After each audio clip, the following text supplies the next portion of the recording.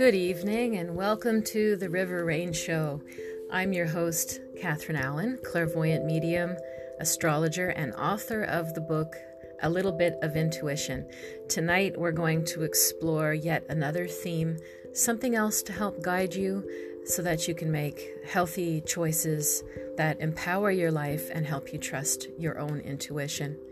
So grab yourself a nice drink, settle in with a blanket, whatever it is that makes you comfortable and willing to go deeper into yourself. Welcome to the River Rain Show.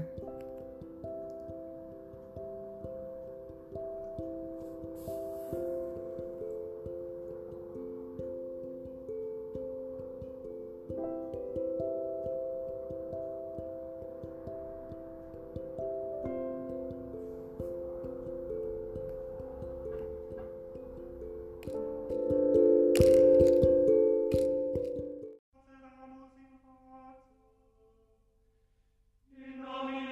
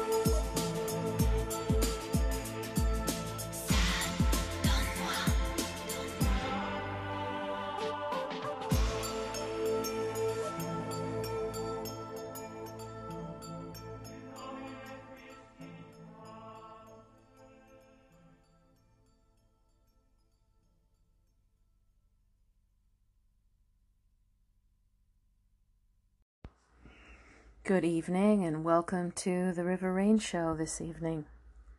We are October 26th and we're a few days away from the full moon in Taurus.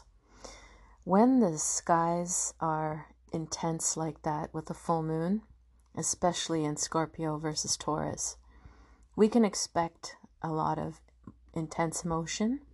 We can expect ourselves to be having a reaction to that. Intensity in the astral can sometimes make you tired, especially if you're, going through the darkness as daylight is getting shorter and shorter. And other people feel energized. Other people feel extremely angry. Other people feel super passionate. Libido runs high in these signs. You just never know, but it usually will have some sort of effect. And this year, it's quite a rare occurrence that we have our full moon, which is also the blue moon, on Halloween. Yeah, usually it doesn't quite land there. It's been since 1944 that we had a full moon fall exactly on Halloween. So I have been feeling that this is somehow going to be a very special night. And it's hard to say how, but I have been feeling the Halloween, Samhain, witchy vibe in me since September. So, this is why I'm bringing you a show tonight on the thinning of the veil. What's that mean? Well, Halloween is actually the modern name of a pagan holiday that is called Samhain, or in Ireland or other places could be Samhain. Basically, it was a festival to honor the ancestors, honor the dead, and honor the ancestors.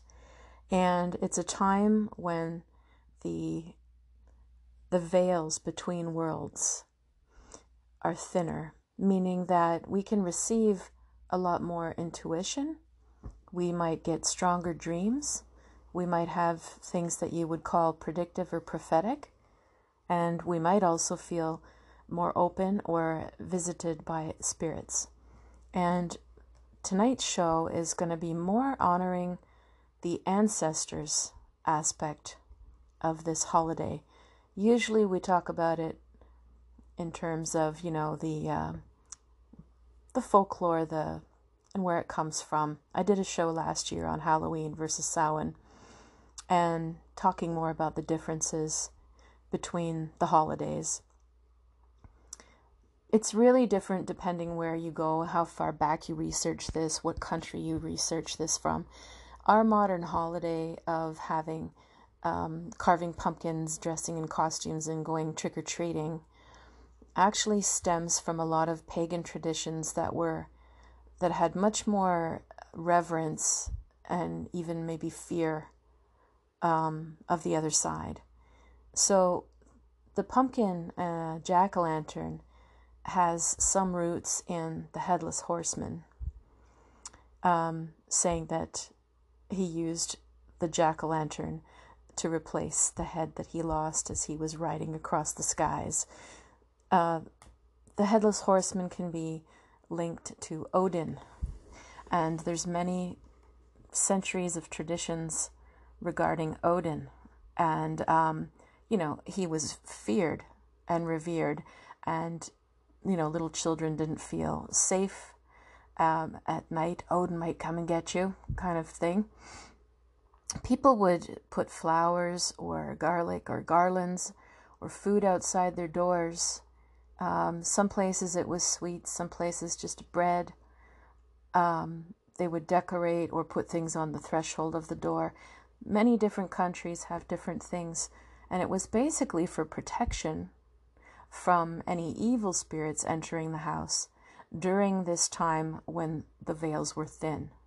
Other things were left out on the positive side to honor the ancestors and make an offering to anybody who has crossed over. And we'll talk a little bit about the tradition of a dumb supper. And I wanted to focus on the ancestral side because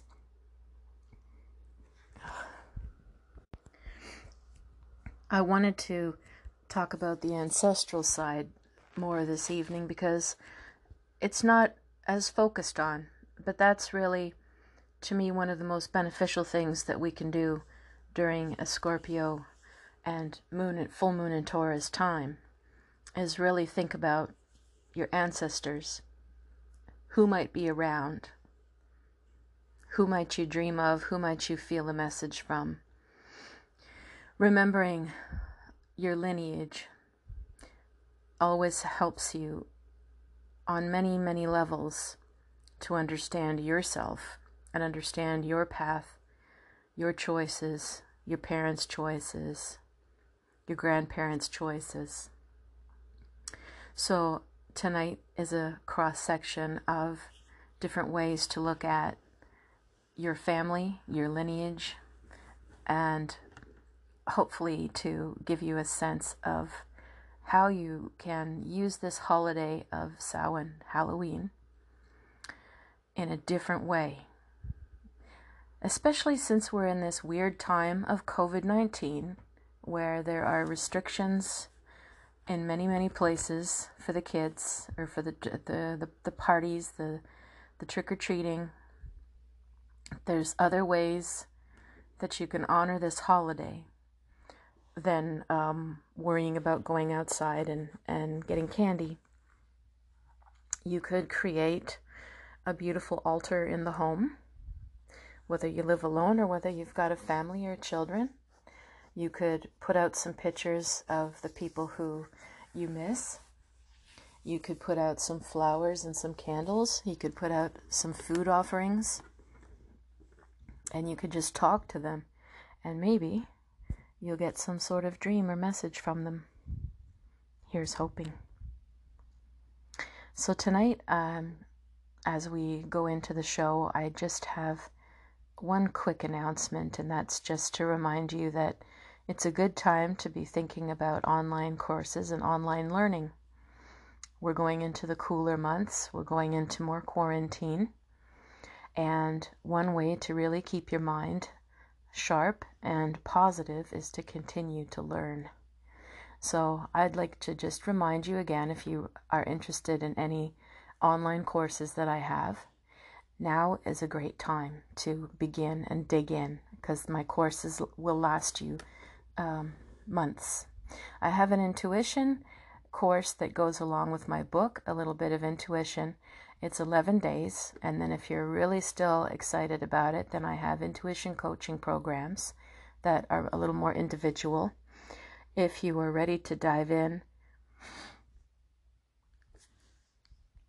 and learn your tarot, you can take my online tarot class course. It's thorough, and it lasts around 10 or 11 months. And if you are interested in learning astrology, then you can also subscribe to my Patreon.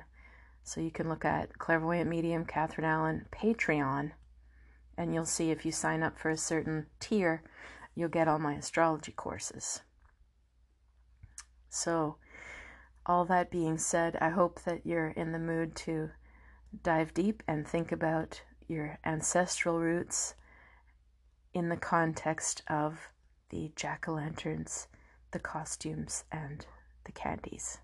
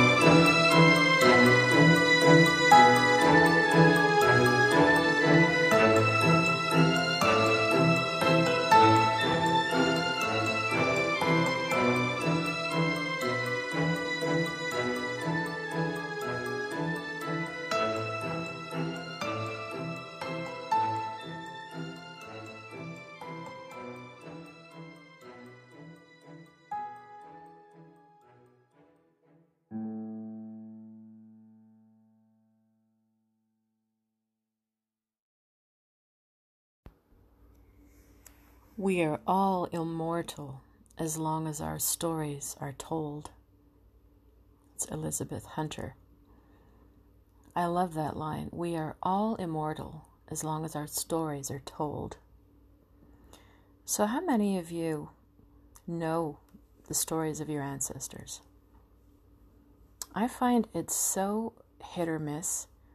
People either grow up with a long oral history, knowing all these anecdotes, knowing first, your great-grandfather was born and this was his name and he married her and they lived there and then they moved and this is what they did for work and this is what happened.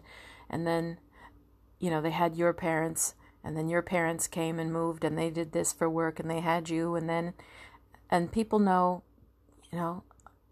their lineage in detail. Sometimes, there's lots of people obviously that research family trees and know them quite extensively, but even just on the more personal anecdotal level, there's families that just are organized around keeping that history alive, and then there's families that don't, and they either don't because they don't want to talk about it, there's something painful, there's something they don't want to remember, or sometimes there's something that broke that oral history in the family, like maybe, a major move, an immigration,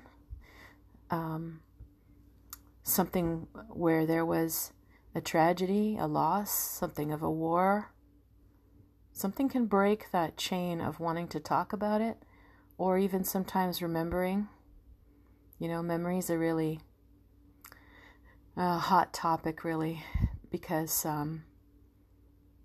why is it that some people can remember every detail of something and other people it's too painful and they don't mean to, but it's traumatic, so it's suppressed and they don't remember, they don't talk about it. You'll meet a lot of people who have trauma who don't remember their childhood. There's patches of years they can't remember anything. And then you meet people that, they know their story pretty sequentially because either they chose to remember and talk about it, or they had support if there was something difficult. But there's so many people that don't. And so there's a lot of broken stories. There's a lot of lost stories and broken stories and histories that don't have those details that can help us. So, this line, we're all immortal as long as our stories are told, is so profound to me, because somebody needs to know your story and tell it. And maybe that's you. I have some story to tell about an ancestor tonight as we go into this show because, and I didn't plan this, but it turns out that tonight, October 26th, was my grandma's birthday. She was born in 1912, I believe. Let's see, already I'm starting to blank out. Was it 1912 or 13? But it was one of those two. No, it's 1913. So it would have been her birthday. So that would have made her a Scorpio. And I think of her every year around this time. And often people tell me that she's around me in spirit. And I feel her as well around me. And it's not an everyday thing. It's every once in a while I can hear her voice. I can hear her teeth clicking. That was one of her little things, was you'd hear her teeth kind of when she spoke. And so every so often I hear that and I know it's her because it's so particular to her spirit. Now, we spent quite a bit of time with her growing up because she would come over and help my mom or stay over with us. Sometimes we got to stay over at Grandma's house alone with her, but it wasn't very often. But I remember a couple of those times vividly because usually, you were with your family group brother, parents, pets.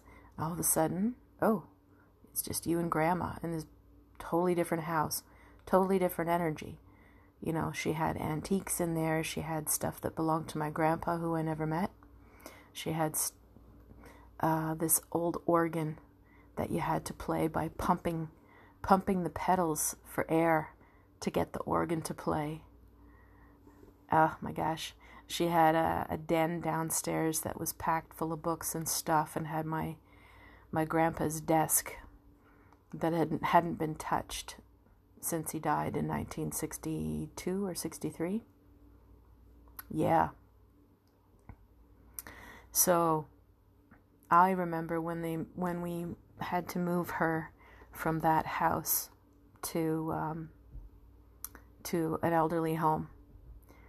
We went through that desk, and there were war ration cards still in there. There were maps of his world trip. All this stuff that I never knew about him, preserved in this desk. Because nobody really talks about anything in our family. It's if you bring things up, you get this somber look over their faces, and it's sort of like, don't ask, or it's hard to remember, or it's painful, or something's painful. And so for me, family history and anecdotes have been a mystery. And as far as spending time with that grandmother, I didn't get a lot of time one-on-one with her. We were always in sort of family reunion mode when we saw her. Most of the time she'd come over when it was Christmas or Easter or Thanksgiving, holidays, you know, or family reunions. And even when she just came over on her own, it just wasn't an environment where you'd be off alone talking to Grandma. Didn't happen much. And maybe it would have had she lived till I was a bit older. But she passed when I was 19. And I had just left for university. She was diagnosed with leukemia the year before I left for university. And it's too bad, because we had a lot of things in common. We both had a strong love of nature and the outdoors, birds, flowers. We also loved to travel.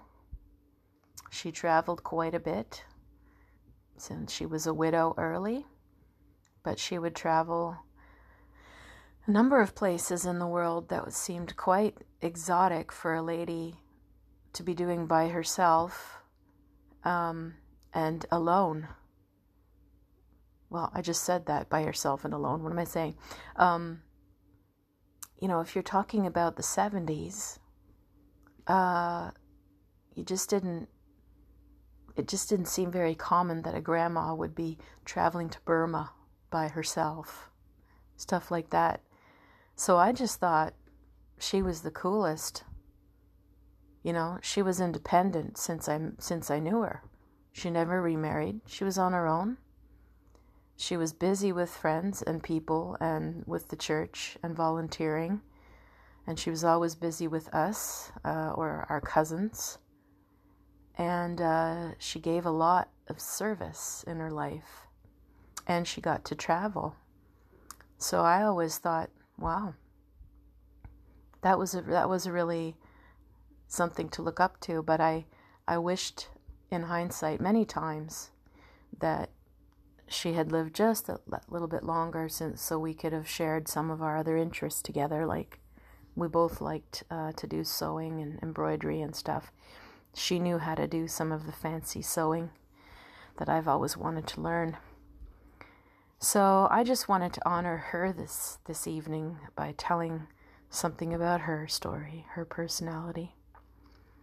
And hopefully it will inspire you to think about yours. And as I said, I still hear her voice and I hear her teeth clicking sometimes, and I know she's around me. I wonder how many of you feel somebody is around you too.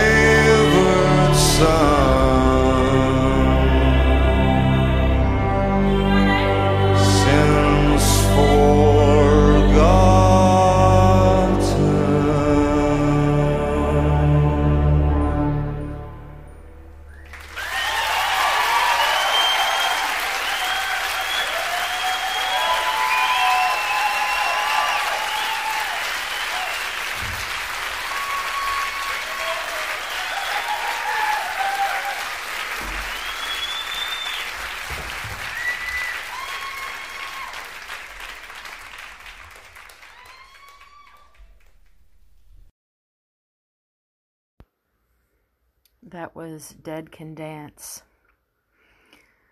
So, there are two gifts we should give our children. One is roots, and the other is wings. What happens when we don't have either? If we don't have roots, we don't know where home is. We don't know the history of our health. We don't know if there are certain patterns in the family that we might be repeating. We don't have a sense of belonging or place that's so necessary. At the same time, if we don't have wings, we can't leave this nest and explore the world and see what else is out there. So a lot of people might feel like they didn't have either. And some, obviously lots of people, they got both. They have a secure attachment. They know who they are. They can come back home. They know the land that they're born on. They're connected to the people. They know their story. They know the meaning of their name. And they can go out and explore the world confidently and come back home. And still so many have moved, have immigrated, have had tragedies or losses that have cut them from those roots. And it takes some work, some research, some talking, lots of talking, to get a sense of those roots, so that you're not just flying as well, you're not just floating. So I've been on somewhat of a mission to understand mine a bit better, since it's hard to spot, it's hard to pinpoint at what point did people stop talking or telling their stories so much, or what led pretty much both sides of our family, my mom's and my dad's side, to really not sit around and talk about people or anecdotes that much. I think it was because there were, at least in the immediate, my dad's dad passed when he was only, I believe, like 19 or 20 years old, and same with my mom. So they sort of had this tragic loss of their fathers in common. And so my brother and I grew up without knowing anything about these grandfathers.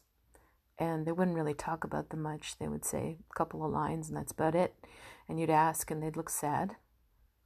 And they wouldn't tell you more. And,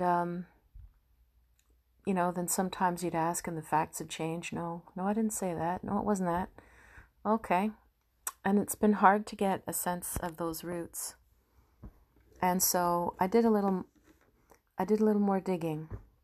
I pushed the envelope a little bit, maybe a year or two ago, and I decided I wanted to go to England. I've mentioned this on other shows. And that was to connect with my mom's dad and go to Cornwall, where he was born. And I didn't go to where he was actually born, but where he grew up and where my great-grandfather was born. And subsequently, one day, after years and years of not talking about him, all of a sudden my mom just sent me this giant file with everything she had on the family tree. Because it's not her thing to research it or memorize it or talk about it.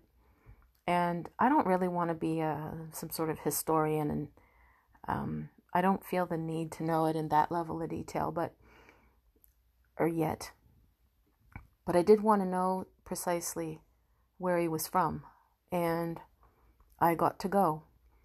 And it gave me something very powerful to be standing on the shores of this little parish on the coast of Cornwall and know that there's family that goes back for a couple hundred years. And I connected with the archives of the Heritage Society there, because they have volunteers that'll help research your family tree. And so I emailed that person, and it took her 2 or 3 months to get back to me. And I recently got a letter where she had dug into the records for me. And, just some extra sort of proof, if you will.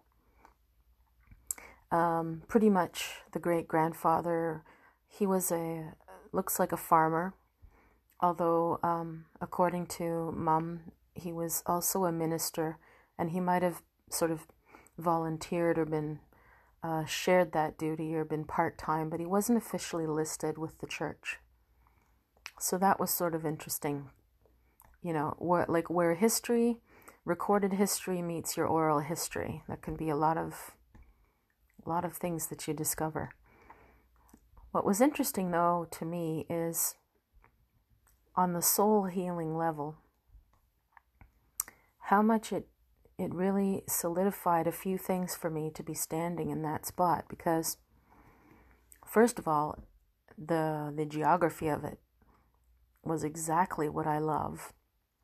Hilly, green, grassy, going down this steep pathway with cute little houses and ending up in the woods, and then keep going and further down and you get to the beach and these rugged rocky shores of Trevannan's Cove.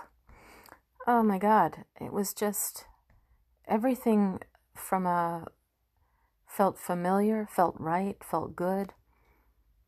And there was something just really powerful about saying, okay, despite all of the missing stories or the mixed stories or the unwillingness to talk about things, there's proof we were here. And they came over to Canada in 1906 to farm. And I know a bit more about that history. And then it's my intention to go back again when COVID is over to see Scotland and see where the grandma that I mentioned, whose birthday it is today. I'd like to see where she was from, where her parents were from in Scotland. And start to explore some of my dad's lineage and my mom's, because there's English and Scottish in both sides, and so there's all of this history with the clans, and I'm starting to do my research a bit with that, and it does give you something hard to explain. There's sometimes the strangest things that repeat in a family. And one of them for us, for our family, is all of this moving around. Lots of families do. But I haven't traced them back enough to know when did they come to Cornwall. All I know is that for a couple hundred years they were in Cornwall.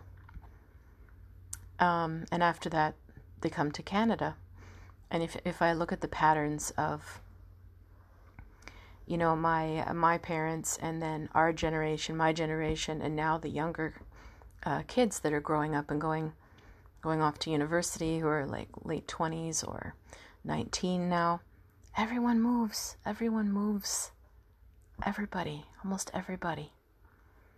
I'd say about 80% of us have relocated to another city, another coast, studied abroad.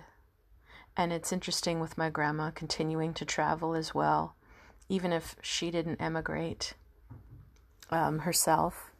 It's in the family, this restlessness, this wanderlust, this wanting to see the world, this wanting to be independent, wondering what's out there, feeling confident enough to fly or be adventurous.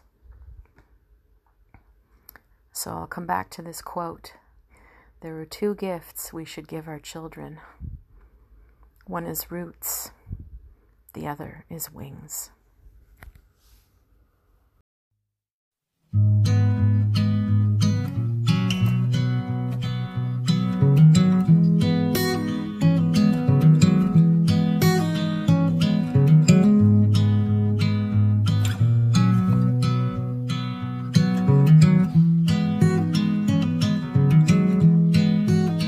You give me roots that run so deep, they keep me standing tall when the wind blows free.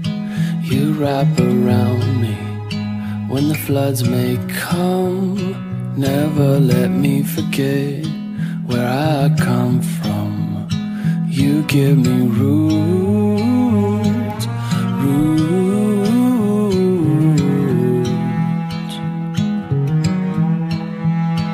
You give me roots, roots.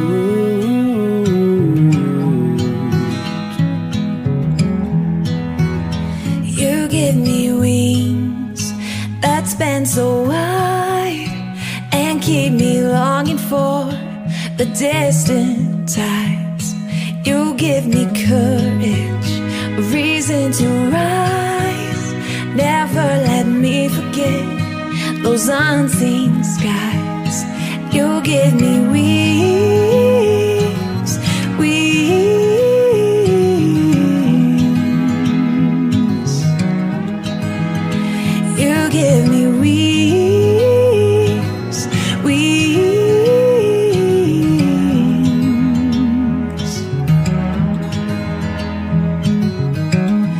Oh Lord, you make me want for nothing. Oh Lord, you give me what I need.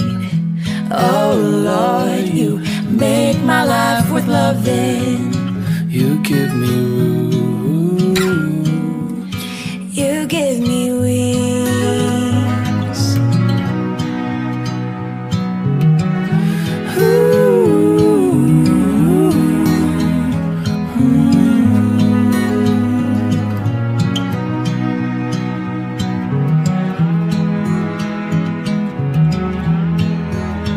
You still remind me where I belong.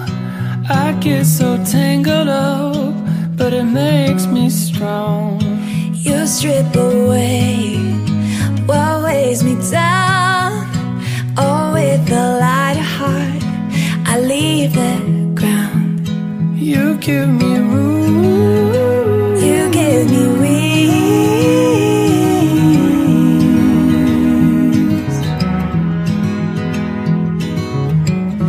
Oh Lord, you make me want for nothing. Oh Lord, you give me what I need. Oh Lord, you make my life worth loving. You give me room. You give me wings.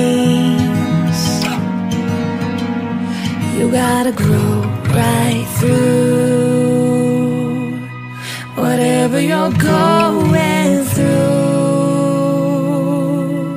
You might be falling down. You know that you're flying too.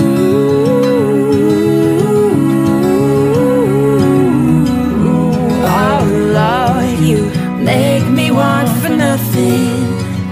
Oh Lord, you give me what I need. Oh Lord, you make my life worth loving. You give me room. You give me wings. You give me roots. You give me wings. You give me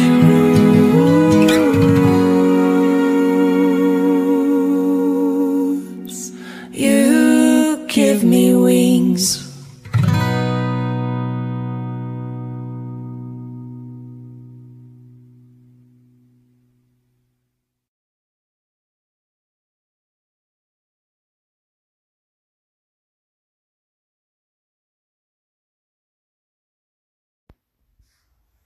Ancestor Prayer. When you were born, the earth became your body, the stone became your bone, the sea became your blood, the sun became your eye, the moon became your mind, the wind became your breath. When you passed to the other world, your breath became the wind, your mind became the moon, your eye became the sun, your blood became the sea, your bone became the stone, your body became the earth. When you were born, you did the same for us. You called forth the earth and rocks, the sea arose and the sun descended, the moon shone down and the winds sang. For those who come after, we shall do as you did for us. When we are gone, we shall do as you did before. By the Magical Druid. Oh, all the money that e'er I spent it in good company,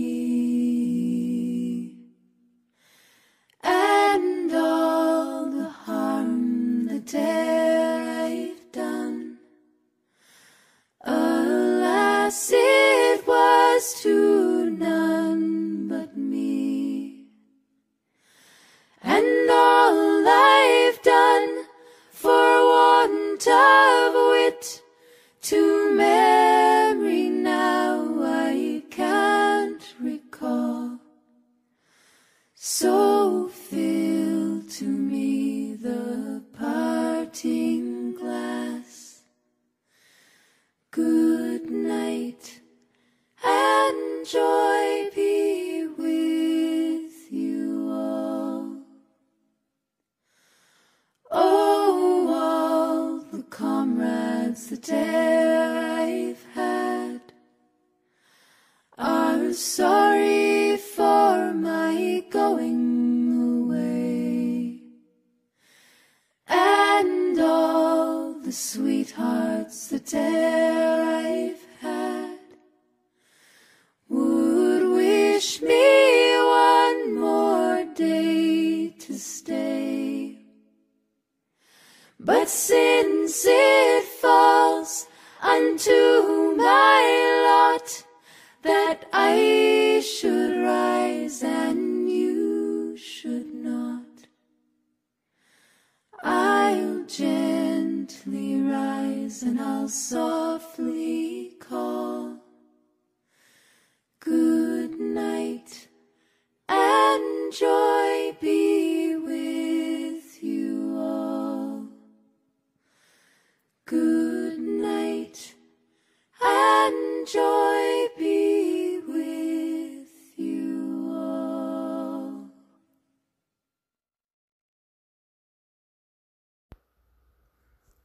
We're going to do a little meditation in this next part, just something quick, but probably easy for you to visualize. Based on this little poem again, by the Gossamer Path.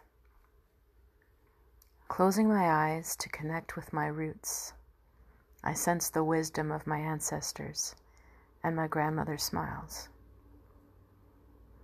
So I'd like you to simply relax and do this meditation with me, since the veils are thin and you might get more of an answer or a message or a sensation than usual. I'd like you to close your eyes, and I'd like you to surround yourself with some sort of nice sunshine or light. You can see yourself glowing, and see it starting at your head or above your head and moving all the way around your head. And see this light or this sun beaming down on your chest and your arms and your upper back. Move it down your arms. See your hands glowing in light. Feel that sun on your stomach, on your hips. Feel this light all the way around your legs, wrapping around you. And it goes all the way down to your feet. And it connects you to the earth. I want you to see that you've got roots growing from your feet. Just imagine, just see them. They could be short little roots, or they could be very deep. They could be simple, or they could be complex. I want you to try to just trust whatever visual first comes to mind. We're imagining your ancestors and your roots and how deep this goes, how simple and clear or how complex this is for you. So just see those roots now growing into the earth. What do they look like? Are they tiny little wispy roots? Are they deep, thick, craggy roots that twist and turn? Or is it like one long, strong one going deep down? Or is it like an underground tree, a network? Just try to visualize that.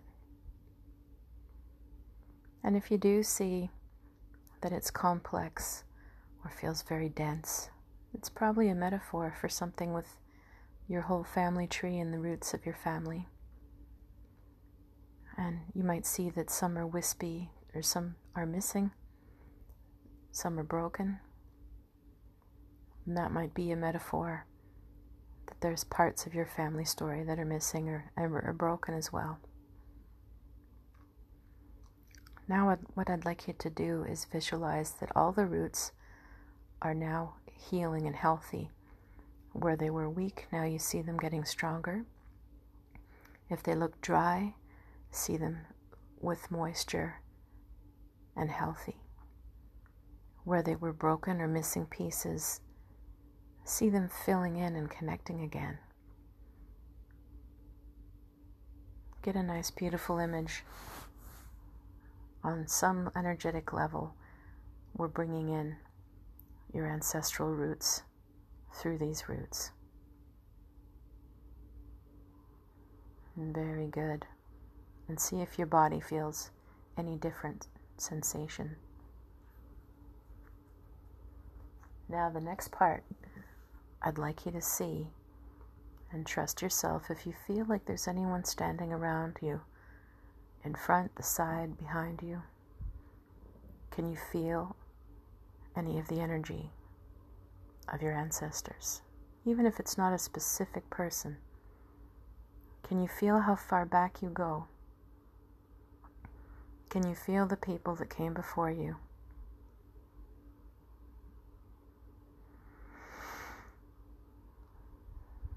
Can you see the people that will come in front of you, ahead of you, in the future, that are connected to you now?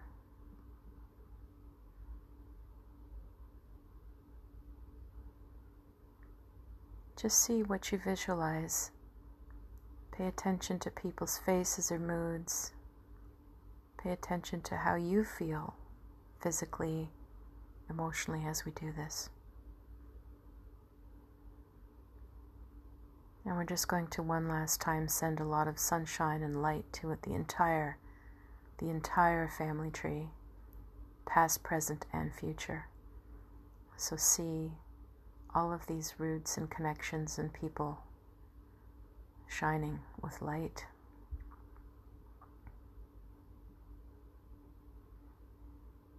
Maybe somebody or something will visit you in a dream. I hope that for you. Closing my eyes to connect with my roots, I sense the wisdom of my ancestors, and my grandmother smiles.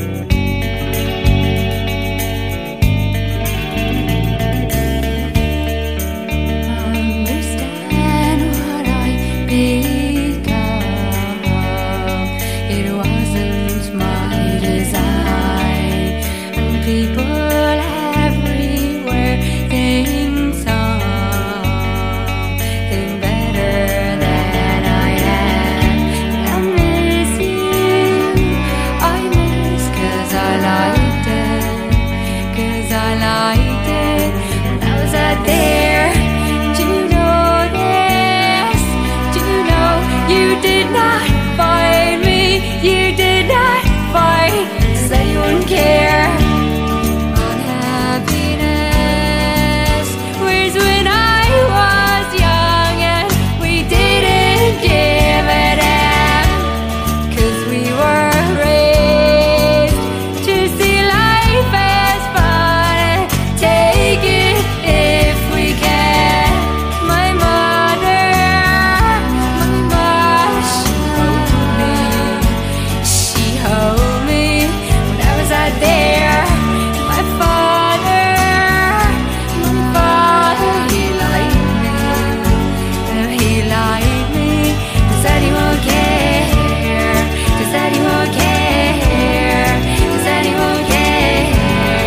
Does anyone care? Does anyone care? Does anyone care? Does anyone care? Does anyone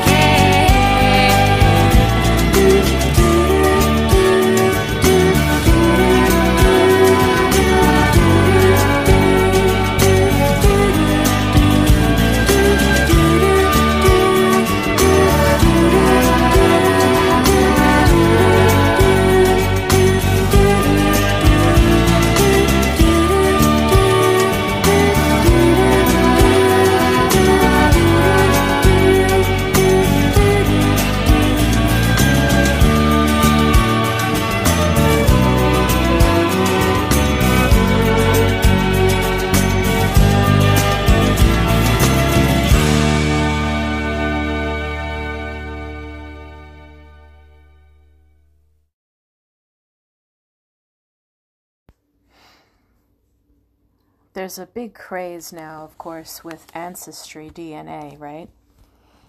A lot of people suddenly, accessing this service to see if they can find long-lost relatives, cousins, and also, any health things that are in the family, and also just to see, are they a mix of different cultures and races that they didn't realize? I find it interesting that everybody, that there's this surge in that in the last few years at a time when people are probably the most, nomadic they've been, as far as feeling like you could just get up and move city, move country. There's a lot of, obviously not the whole world is mobile like that, but there's a lot more that are than ever used to be. Or maybe, this strong wanderlust that we have. But I find it interesting that there seems to be a growing trend of wanting to know. So I happened to be in New York about a year and a half ago. No, actually, no, it was about a year. And I was sitting in this pizza place visiting my friend who works there in Greenwich Village, and I'm sitting there eating pizza, and the TV is on, and one of these ancestry DNA ads comes on. And I just made some comment about the ad, and it turned out the lady who was sitting there told me, well, actually, I am a what was it? I want to say ethnologist. That's probably not it. This was her field.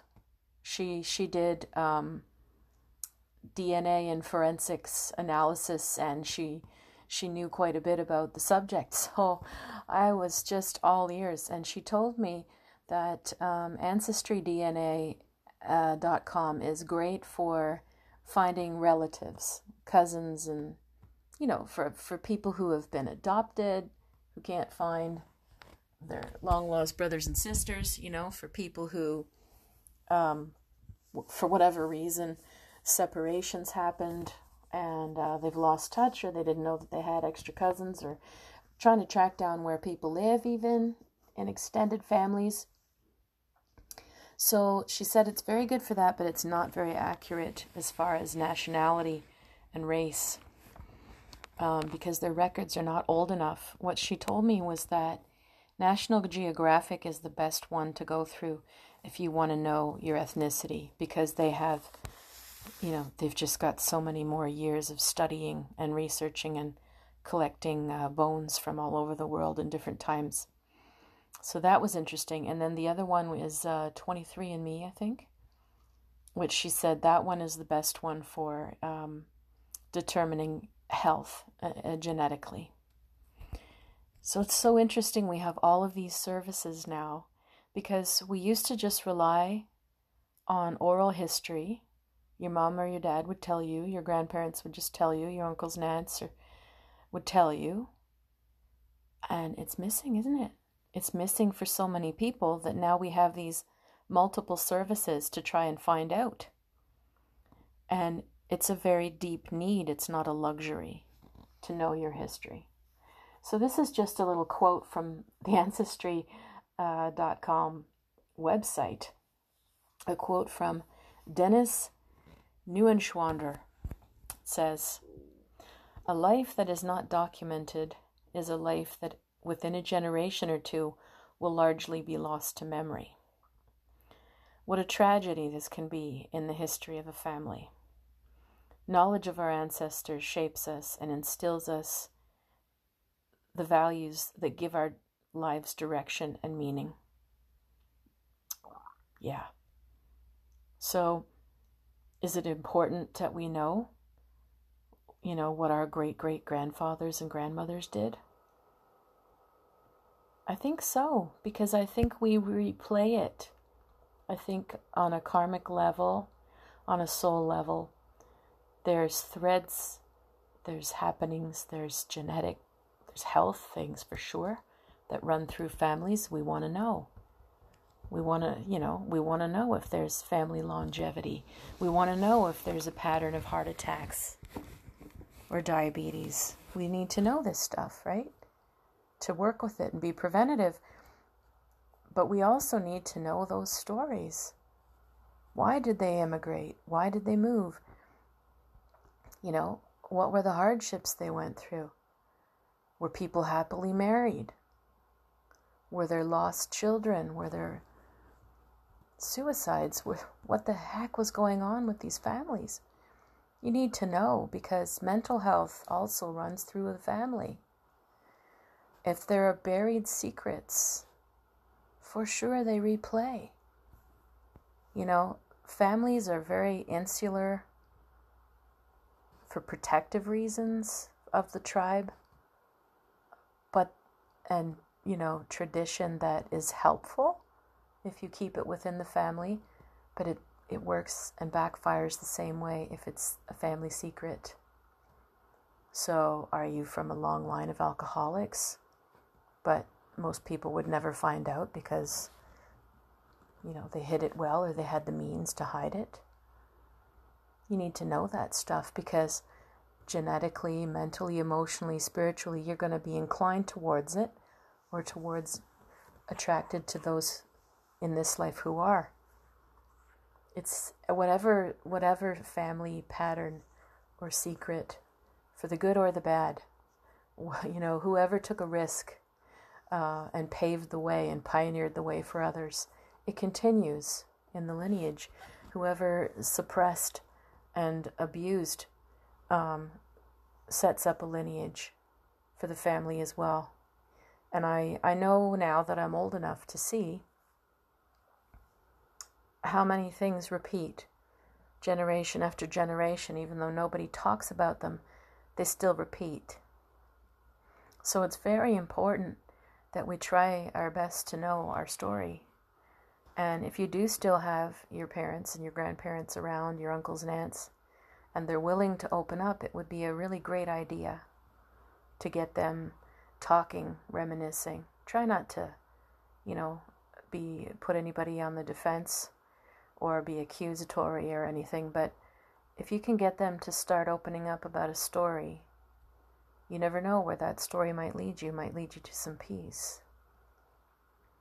One thing I found interesting when I went to England, there's nobody that I have found yet in the actual documents that there was anybody who was doing mining. But at the same time, the family was in Cornwall during the time that the tin mines popped up. And so you can see these mines all over the coast. And, men would have been going underground to mine for tin, sometimes even under the water, and pretty scary, terrifying stuff. And I know that this grandfather that I'm mentioning was claustrophobic. He used to apparently pass out in the bathroom, and it was a large bathroom. Couldn't handle confined spaces. Now, I didn't know that about him. I don't know where it came from, but I have it too. I've been claustrophobic my whole life as well, and I found it interesting to go to this parish and see that the whole town functioned on mining, where people would have been underground in small spaces and claustrophobic or confined. Now, who's to say? It might have come from that, might have come from something else. But just that little piece of history gave me this feeling like, oh, right, Grandpa was claustrophobic too, and so am I. There's something to this. You know? Very often I think we will play out the trauma and the triumph of whatever is suppressed or wasn't fulfilled in the family line. It'll live on somehow. And it's important to know as much as you can about what happens so that you can see if there's a pattern and you can have maybe some measure of control over your own choices. Or you can go back and try to help with the family to heal. So, how much do you know about your family? How much do you feel you can talk about and ask them stories? Do you see any patterns that you're part of, that you're repeating? Do you see anything that's been passed down that you're living out that maybe happened generations ago and now it's there with you? It's very interesting and fascinating stuff to look at, I find.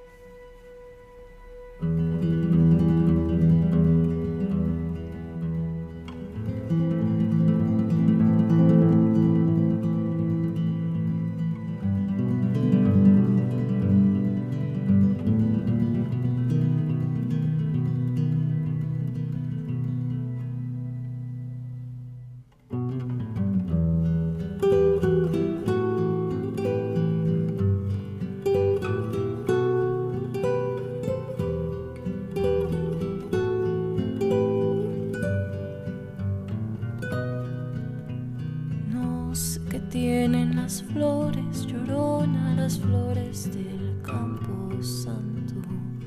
No sé qué tienen las flores, llorona, las flores del campo santo. Que cuando las mueve el viento, llorona, parece que están llorando. Que cuando las mueve el viento, llorona, parece que están llorando.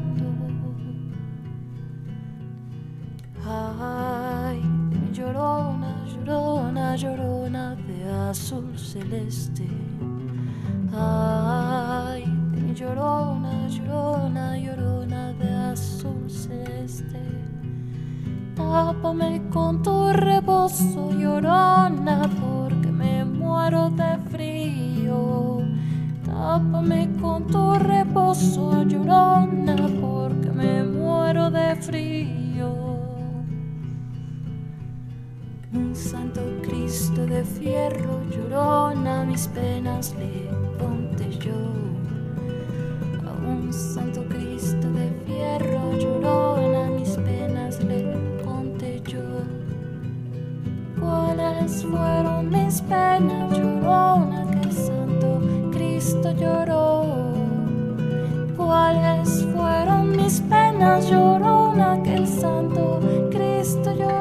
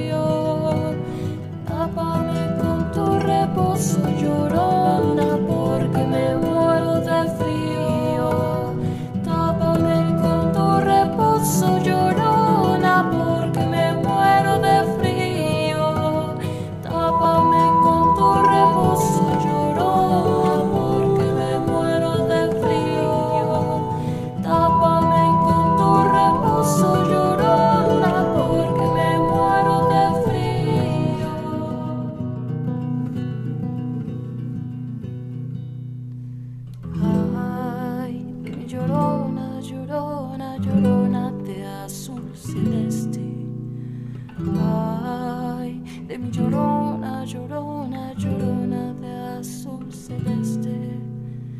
Tápame con tu rebozo, llorona, porque me muero de frío. Tápame con tu rebozo, llorona, porque me muero de frío.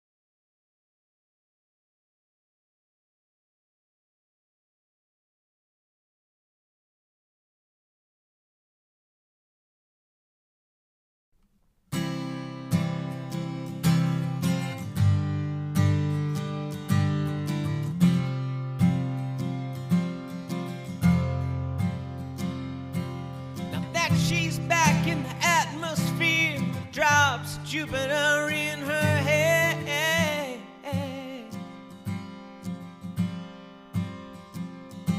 She acts like summer and walks like rain, reminds me that there's time to change.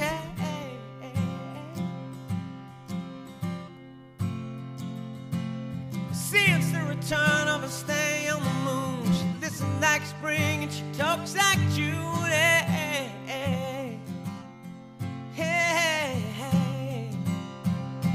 Tell me, did you sail across the sun? Did you make it to the Milky Way to see the lights all faded and that heaven is overrated? Tell me, did you fall for a shooting star, one without a permanent scar? And did you miss me while you were looking for yourself out there?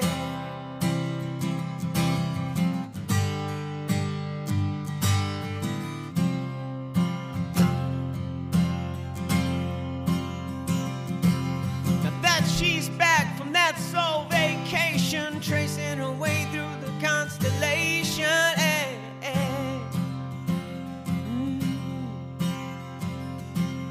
checks out Mozart while she does tableau, reminds me that there's room to grow.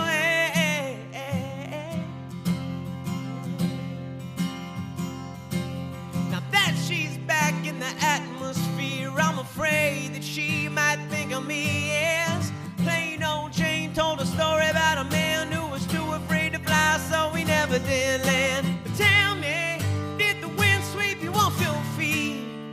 Did you finally get the chance to dance along the light of day? Head back to the Milky Way. Tell me, did Venus blow your mind? Was it everything you wanted to find? And did you miss me while you were looking for yourself out there?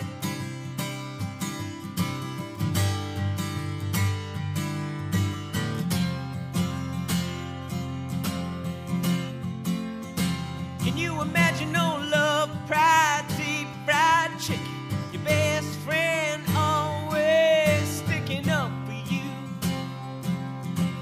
even when I know you're wrong. Can you imagine no first dance, freeze dried romance, 5-hour phone conversation, the best soy latte that you ever had, and me?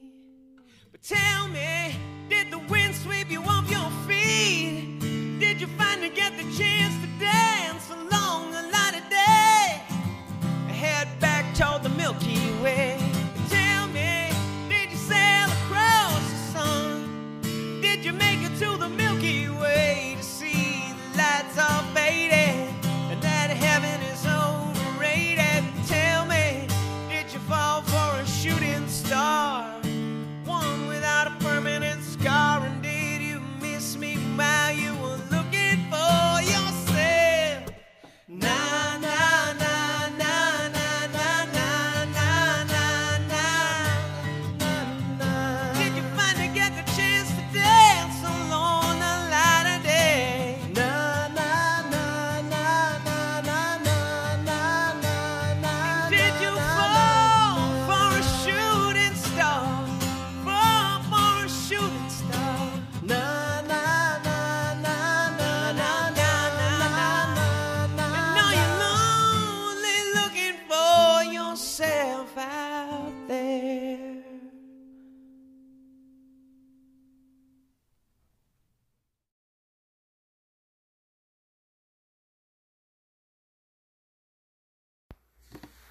You're only looking for yourself out there. Nice way to end. So, let's talk now about how you can connect more with your ancestors or the spirit of the ancestor that's around you. So first of all, the main thing people tell me is dreams, most of the time. Probably because we're more receptive during a dream. We can wake up and say, oh, I had this weird dream. We might not be aware that sometimes those dreams are spirit visitations. So very often when people pass away, when they cross over, within a certain window of time after they've died, people tend to have a dream about them. And the dream will greatly affect the person. And they come to me as a medium, and they're sort of still confused about whether that means that their spirit came to visit them or if they're okay or not, because they're still pretty consumed in their grief. And at the same time, the dream tells me a lot about how that person is doing with their passing, and also how that the spirit is. So lots of times when people have passed, the person has a dream that their loved one is okay, that they're happy, that they're smiling, that they give you a thumbs up, something like that. Something very simple where they're healthy and happy. And that's very often the most common sign that the spirit is in a good place, is fine, has, crossed over into the light or on their way. Other times, of course, people have disturbing dreams about their loved one, or they're perturbed. They'll see them in a confused state or in a painful state. And sometimes, yes, that does mean that the person is having a difficult time crossing over, usually because the death was something tragic. There's a mystery around it. There's an accident. There's something sudden.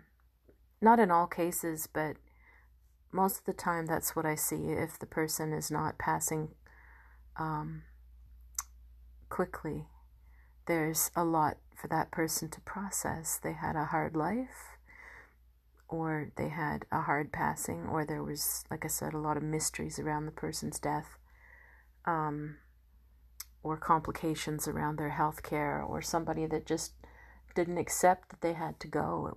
And so their spirit sort of literally is not resting and saying, I don't want to be here. I'm not, they can be in denial and not happy that they're gone, or not realize that they're gone. So the quality of the dream that you have around the time somebody's passed tells you a lot. Other times when there's been a decent amount of time that's gone by and you start dreaming about a loved one,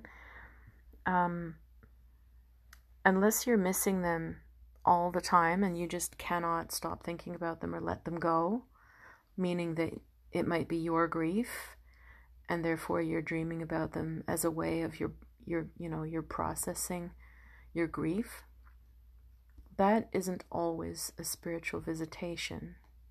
But if you're not walking around thinking about, I don't walk around thinking about my grandma or my grandpa every day.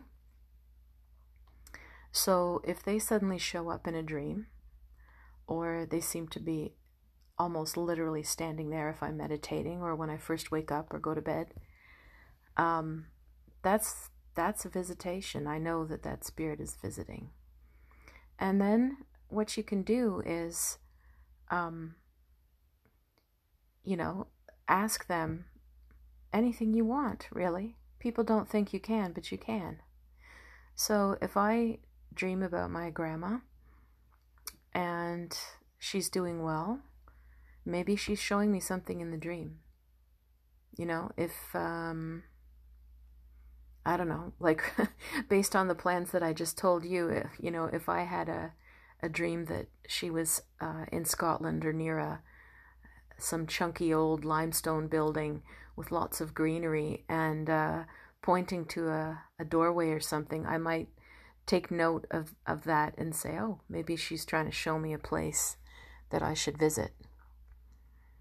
Sometimes your loved one who is crossed over will give you an indication whether they like the path you're on. They'll sort of give their approval or not of people around you or of your job, stuff like that. That'll happen in dreams. Sometimes, though, the visitation is even stronger than a dream. Sometimes you might be meditating, or like I said, you're half on your way to sleep, or you've just woken up in the middle of the night or in the morning and you're a bit woozy. So your conscious state is a little bit in between waking and sleeping. At that time, sometimes you might feel that there's a presence in the room. A lot of people feel that. And this is where it gets tricky to figure out what is that? Who was that? Because there's all manner of spirits that can show up around us. But if we're talking about ancestors, for now, we'll just leave it at that. If you're in the in-between waking, sleeping state and you wake up and you see your grandpa or your late uncle standing in your room, you're being visited. And try your best not to get scared and block out or resist. It's hard not to sometimes because it can feel so real. But if you can tap into what this person feels like, you're going to know something about them. And then you might be able to even ask them things. As you get more practiced with this, more open, it freaks you out less. You might be able, when you see them standing there, to say, "Hey, Grandpa, do you think I should move? Do you think I should take that job? Do you like my new friend or my new boyfriend? Or do you think my kids are doing all right? Should I be doing something else about their school?" Or you could ask them anything at that moment, and you might sometimes hear an answer. They might not speak in sentences. They might just nod. They might smile. They might say yes or no. They might point to something. And then other times, the spirits that are around you when you wake or meditate are there to visit you as spirit guides. And other times, they are disincarnate souls, people who have not crossed over. We call it ghosts, but it's not really a ghost. A ghost is more like somebody that's stuck, almost like a record player that's going looping, and part of their soul energy is stuck in a loop, in a certain place, in a certain action. I'm talking more about people who have crossed over, have died, but have not gone to the light or crossed over. They might not know they're dead. They might still be looking for somebody. They might still be around the scene of an accident where they passed. They might still be back in their old childhood home because they miss it and they don't want to go into the light yet. That happens all the time too. So you might be picking up a ghost or a disincarnate soul. Yeah.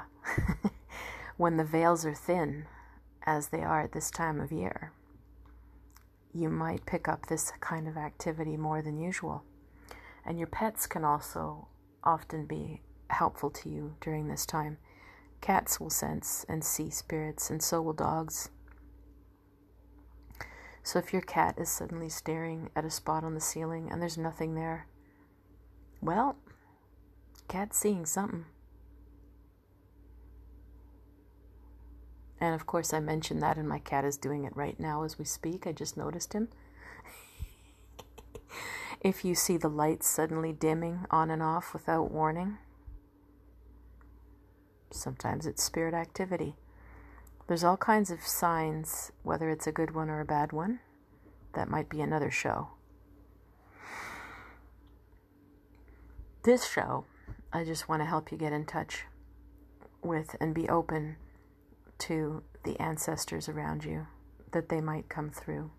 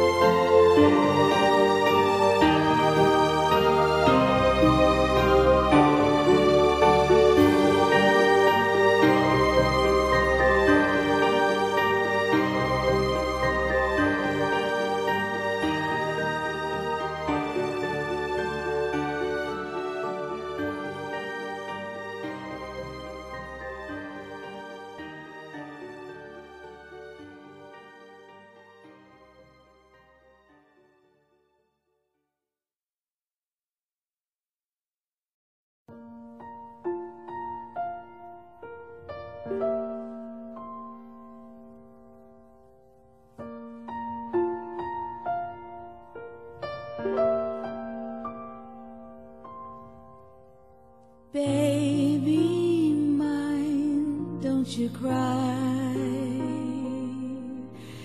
Baby mine, dry your eyes. Rest your head close to my heart, never to part, baby of mine.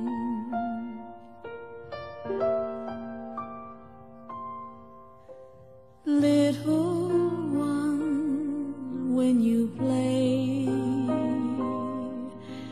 pay no heed what they say.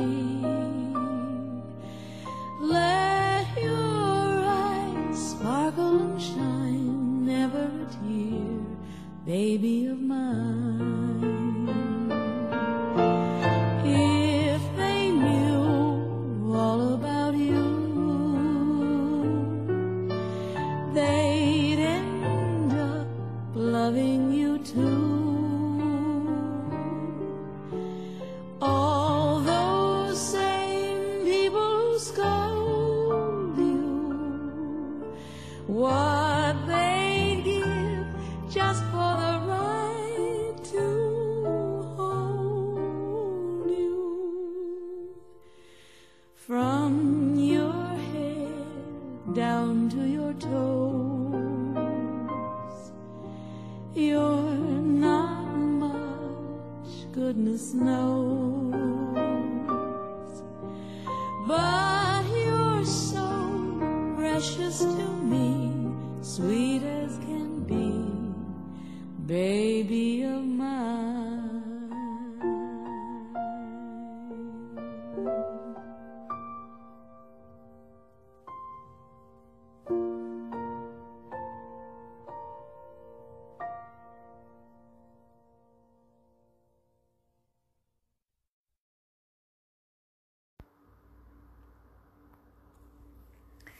If you could see your ancestors all standing in a row, would you be proud of them or not?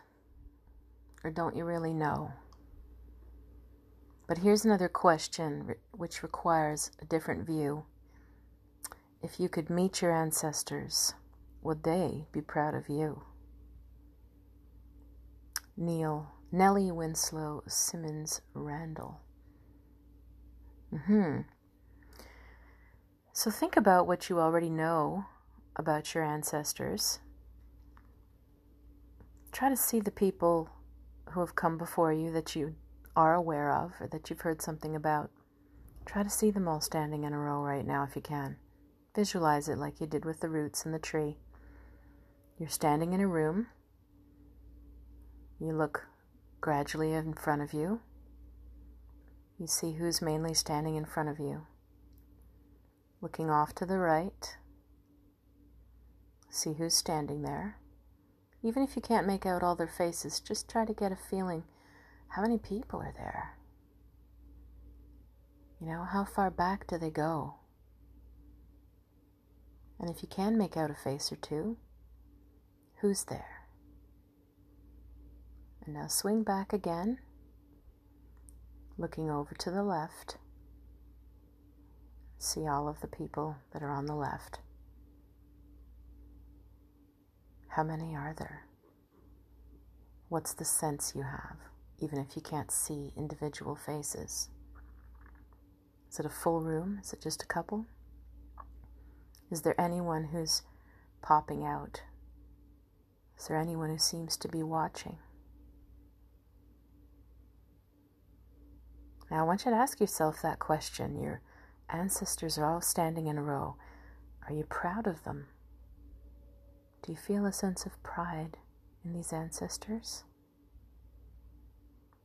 Be honest with yourself.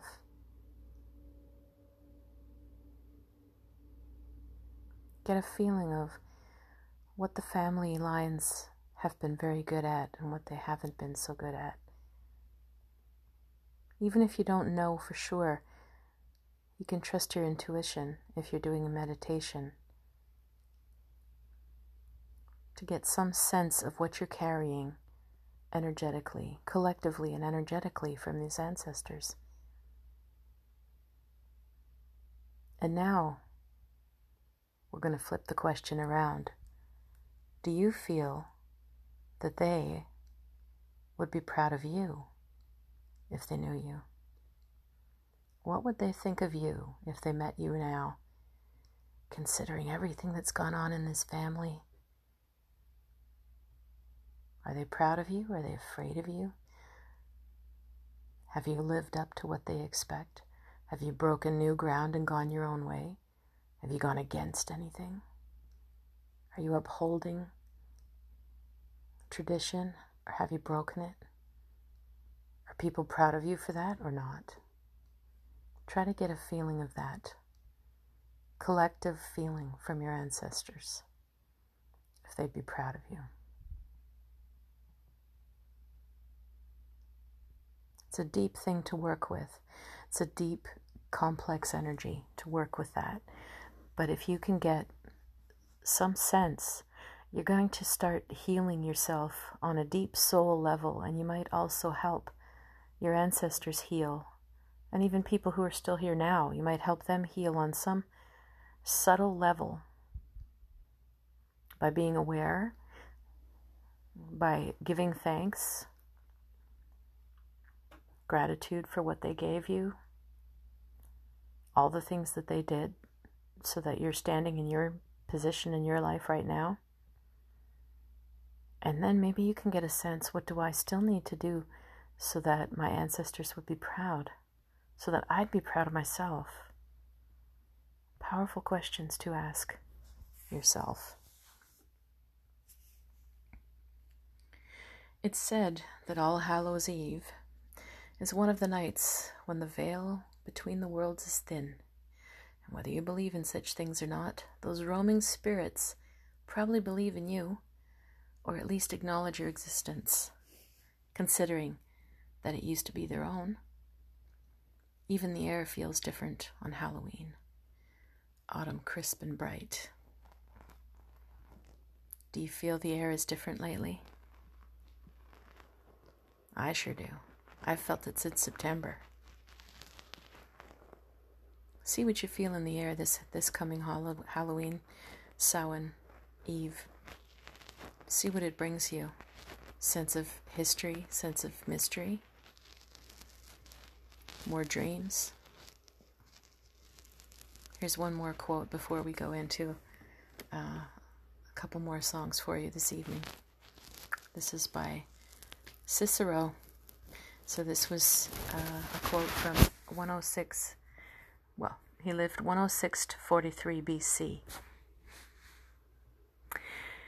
To be ignorant of what occurred before you were born. To be ignorant of what occurred before you were born is to remain perpetually a child. For what is the worth of a human life unless it's woven into the life of our ancestors by the records of history? Perpetually a child. Do you feel that? Do you see that in some of the people who aren't willing to talk about your family line or your family history or people? Do you feel like that yourself? If you feel disconnected from your roots, do you feel like you're perpetually a child? It's an interesting perspective. We're going to play a little level 42 for you now.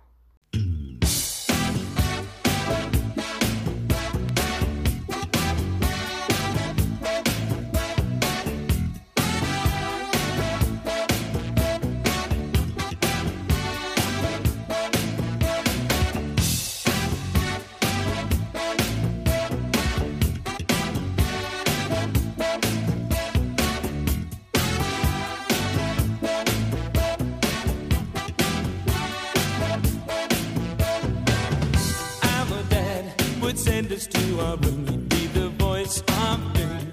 He said that we would thank him later. All day he was solid as a rock, but by 8 o'clock we'd be grumbling. One night my brother Joe and me climbed down the family tree that grew outside our bedroom window. We ran though we knew we couldn't last, running from the past, things that we were born to. It's so bizarre, it runs in the family. All the things we are on the backseat of the car with Joseph and Emily. We only see so far, and we all have our daddy's eyes. Looking back, it's so bizarre.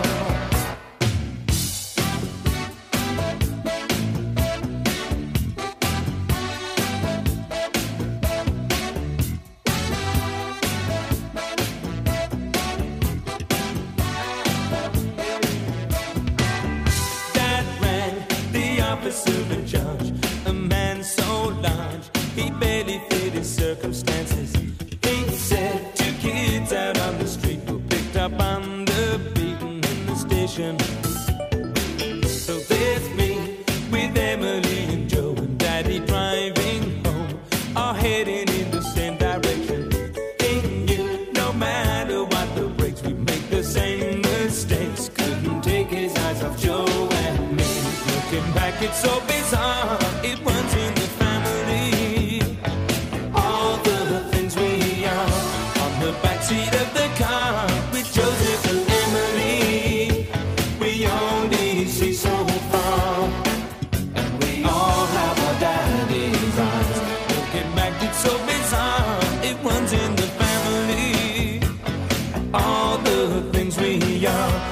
Looking back, it's so bizarre. Like a dream within a dream, we're somewhere in between. Like a drama plays its drum, like a father, like a son.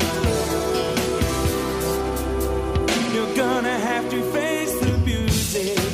Oh yeah, yeah, yeah.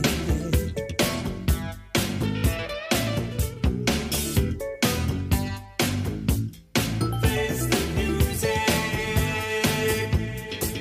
Hey, hey,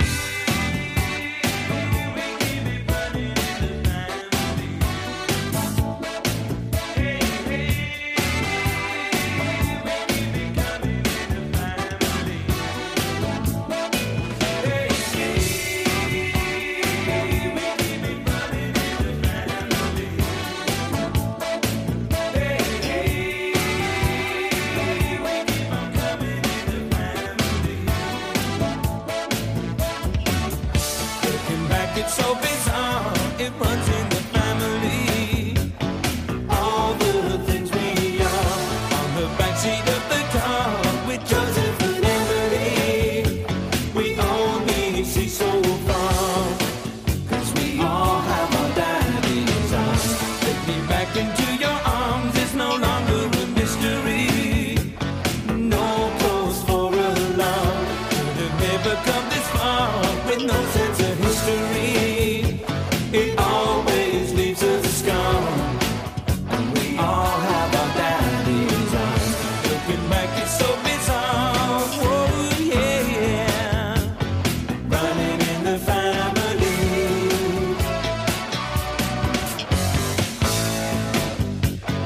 Running in the family. And we all have our daddy's eyes. Looking back, it's so bizarre.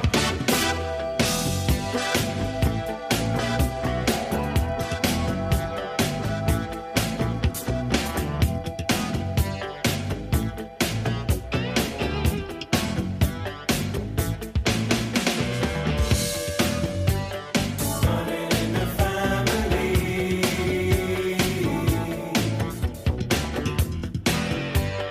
Running in the family. Hey, hey, running in the family.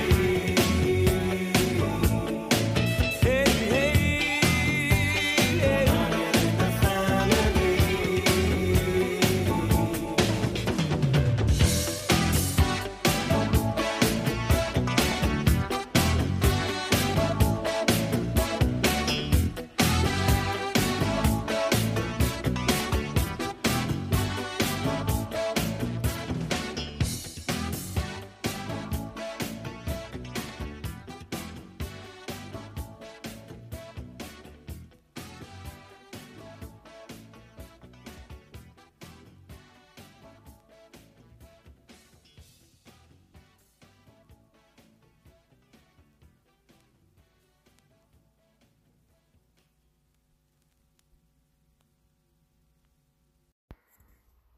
Samhain is a time to remember our dead, but not to mourn them, rather to embrace their spirits and let their wisdom help guide us in our time here on earth.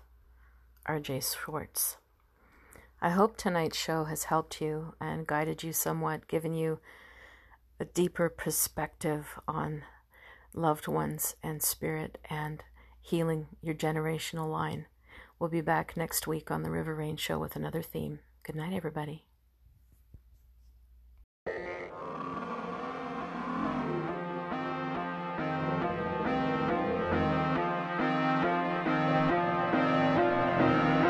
Still with me.